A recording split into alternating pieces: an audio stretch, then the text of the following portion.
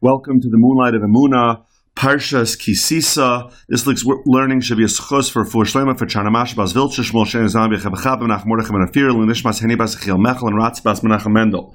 So we have a pasuk at the beginning of the parsha about the Machzas HaShekel. We know this is also going to be Parsha Shkolim, but it says in the pasuk Zeh Yitnu Kol Ha'over Al Pikudim Machzas HaShekel. Everybody who comes, who's counted, should give a Machzas HaShekel, a half a shekel, b'shekel HaKodesh of the holy shekel. Esrim Gera HaShekel, the shekel weighed Esrim Gera, Machzas HaShekel Truma L'Hashem. So the Gemara in Shkolim tells us, and there's a Medrash tells the same thing, a Medrash Tanchuma, that Moshe Rabbeinu had a trouble understanding what the Machzas Shekel was. So Hashem shows Moshe Rabbeinu a matbea shel eish, a coin of fire, and he takes it out of under the kisei hakavod, and he shows it to Moshe, and he says, Zeh Yitnu. That's the pasuk that we just quoted, Parak Lamed pasuk Yud Gimel.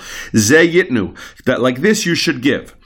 So asks from Moshe Feinstein, he says, I don't understand this. The Medrash sounds very nice, very interesting, that Moshe didn't understand what a Machzas Shekel was, but it doesn't really make sense, because Moshe was a was a very wise man. Moshe Rabbeinu was a very wise man. We know that the Gemara questions whether Shlomo HaMelech was actually wiser than Moshe or not, right? Moshe was a wise person. And who's teaching Moshe Rabbeinu? Who's Moshe Rabbeinu's Rebbe, Kaviyachol, as is? Who's his Rebbe? It's HaKadosh Baruch Hu. So Moshe is the best student, and he has the best Rebbe. So what does it mean that he had a hard time understanding about the Machzas Shekel? We understand, the pasuk tells us, it was Esrim Gera. It was a shekel that was made out of a certain weight of metal, right? So even a regular person can understand how big that is, right? You take the weight, you figure it out. It's not so hard. So why was it so hard for Moshe? And we know also there's similar midrashim, similar chazals about the menorah, that Moshe couldn't understand how to make the menorah. And again, the same question comes. Hashem is the one explaining it to Moshe Rabbeinu. Moshe Rabbeinu was a very smart man. So how is it possible that Moshe Rabbeinu couldn't understand this? Give me blueprints, give me designs. I can understand this. So Moshe Feinstein offers two explanations, each one more beautiful than the next. Not sure which one is more beautiful, but really both very, very strong ideas in how we're supposed to serve Hashem.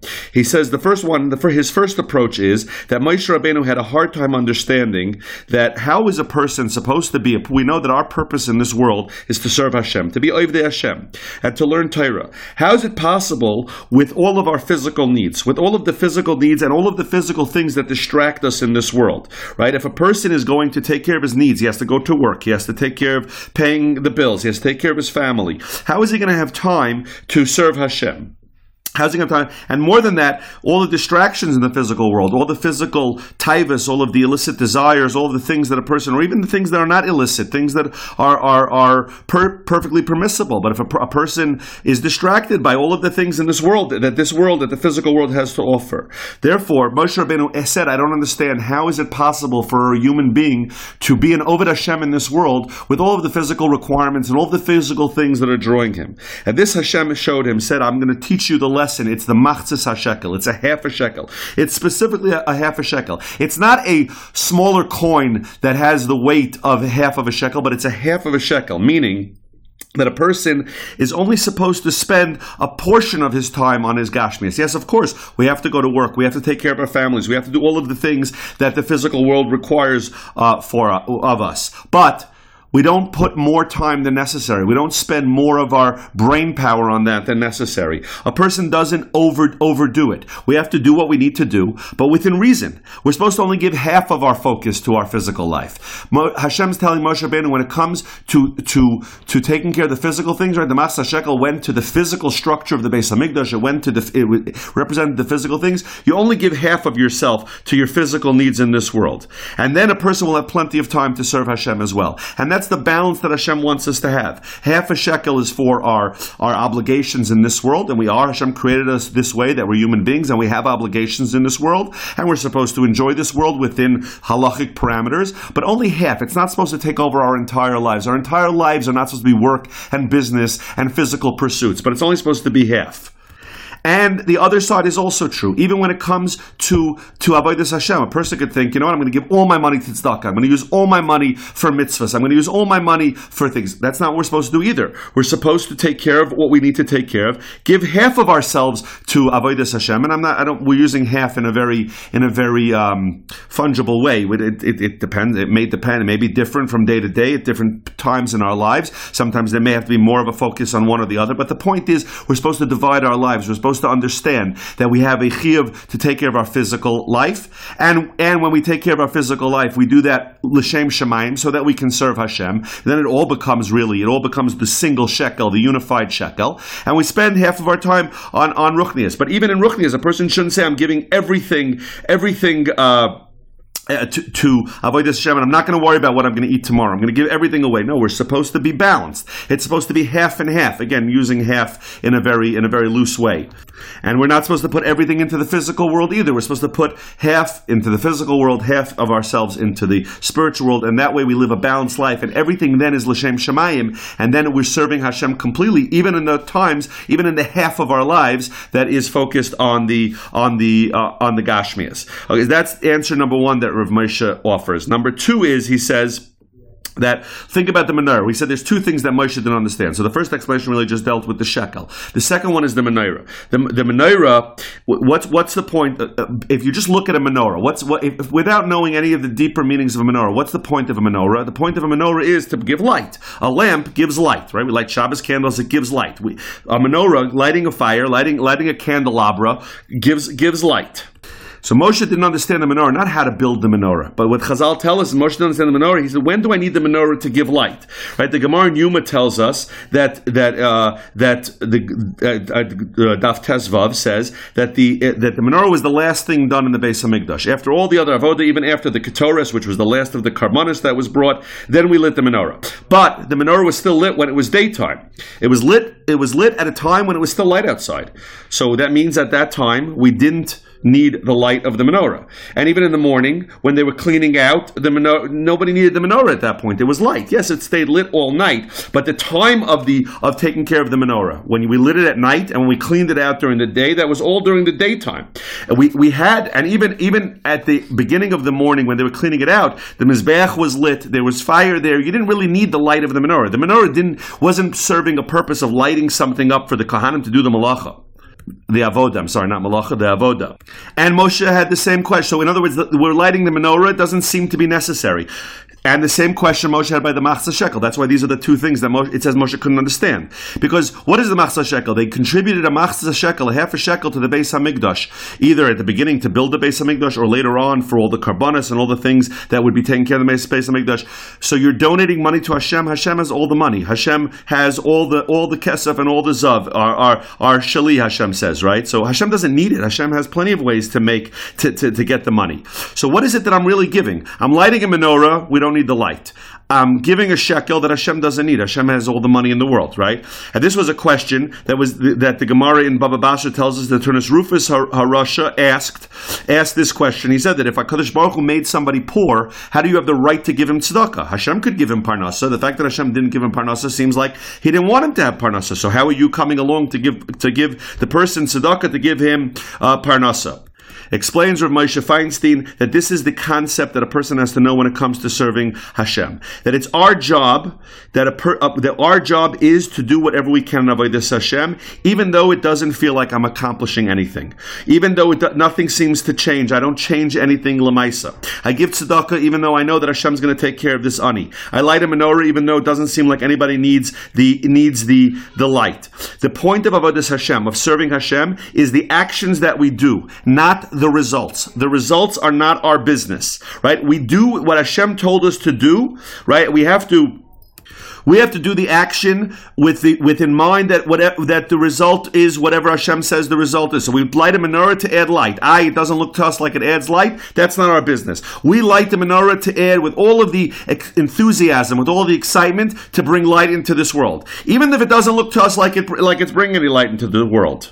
What the result is, what Hashem's plan is, that's not our problem. That's not our business. And that's what we light a menorah, even though it doesn't seem like anybody needs this light. And we give tzedakah, even though Hashem could have all the money for the Beis Hamikdash and the karbanos and tzedakah without us. And he points out that the Gemara in Chulin and Daf Kufla Amid Tes tells us that when it came to when they gave money, a person gave money for the purpose of the Beis Hamikdash, and he said this certain thing: I'm going to give a certain item of mine to the Beis Hamikdash, and then that thing gets lost or it gets stolen. I don't have to replace it. Why? Because I already did what I had to do. Hashem wants me to go through the action. I set this thing aside. Something went wrong. That's not mine. I had the proper desire. I had the proper cheshek. I had the proper enthusiasm, and I did the Maisa. It didn't work out that money ended up being in the Beis Hamikdash's coffers. That's not my problem. And this is different than sometimes. Sometimes if I bring a carbon, if I said I'm going to bring a carbon, an oila, a shlamim, and it gets lost, I have to replace it because there's a different plan. There it has to do. I need to have the result because Hashem wants me to actually bring the carbon. But when I give something to the Beis Hamikdash, a specific item, and it disappears, then what I did was I designated this item. So it doesn't always have to. The results that we see, the results that are obvious to us, are not always the results that are the point of the mitzvah. We're coming up, we just had Purim Katan, we're coming up to Purim. We see this also when Esther tells Mordechai that she's nervous about going to Achashverosh. What does Mordechai say to her? In Perek Dalet Pasuk Yudaled, Mordechai says to her, if you don't go to the king, the Jews are going to be saved anyway. So what's Mordechai telling Esther? Mordechai's telling Esther, your job is to go. Right now you are put in a position that you are the one who is in a position where you have the ability to make a certain hishtadlus to save the Jewish people. I have no doubt that whether you do it or not, the results are going to be the same. But that doesn't alleviate your obligation to go and try. That's when we do a mitzvah. How it's going to work out at the end, that's not our business. Whether Esther was going to be able to bring about the Yeshua or not was not the case. So therefore, Esther maybe was thinking, why should I go and risk my life? The Yeshua will come anyway. Mordechai is telling Esther very clearly, you have to go do your part. What the results will be, that's all in Hashem's hands. How the results will work out, that's in Hashem's hands. Our job in Avodas Hashem is to do what we are in a position to do. And that, he says, Rav Moshe, is what the Chazal tell us, that this third Beis Hamikdash will come down from Shemayim. We're not going to build it like we built the first two Batei Mikdash. Says Rav Moshe, so but it's going to be considered as if we built it. Why? Because we have to want it. We have to want it. We have to want it. And that's what Hashem says our job is. When it came to the first Beis Hamikdash, the second Beis Hamikdash, there were things that we had to do physically. When it comes to the third Beis Hamikdash, says Hashem, when you want it badly enough, that's when I'm going to bring it, and then I'm going to consider it as if you built it.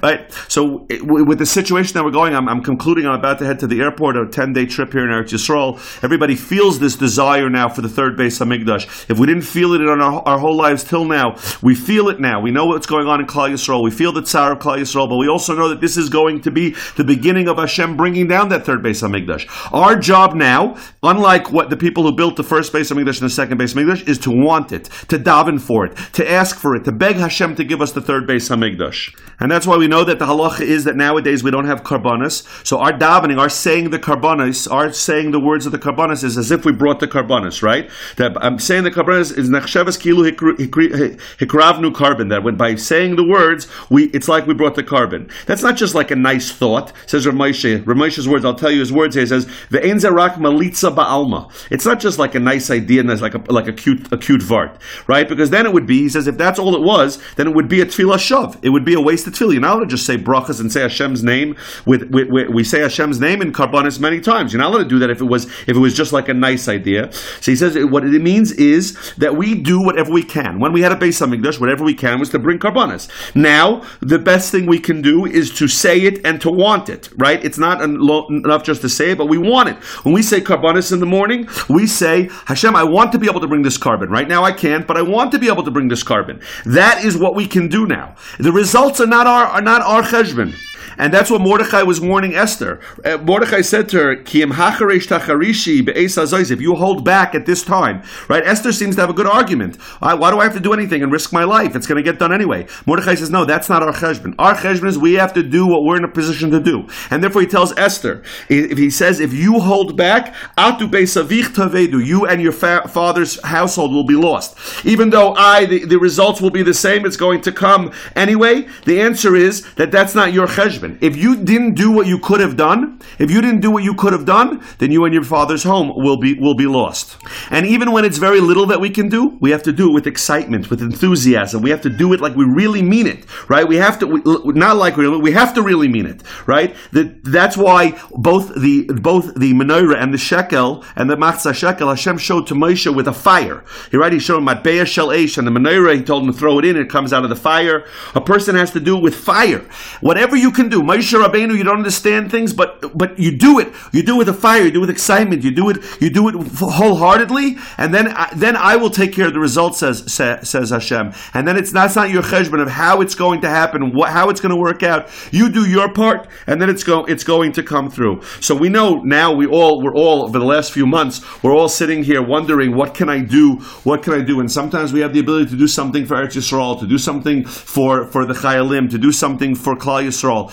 And that's great. We have to do whatever we can. But even when we can't, we can daven. And we can daven with an eish, with a fire, with a matbeah shel eish, with a fire, with the fire of the menorah. We could daven for it. We could think about it. We can ask Hashem for it. And when we do that, we're doing everything we can. Then Hashem brings the third base of the Mikdash. Hashem, we should see it from here. I wish you all a beautiful, wonderful Shabbos.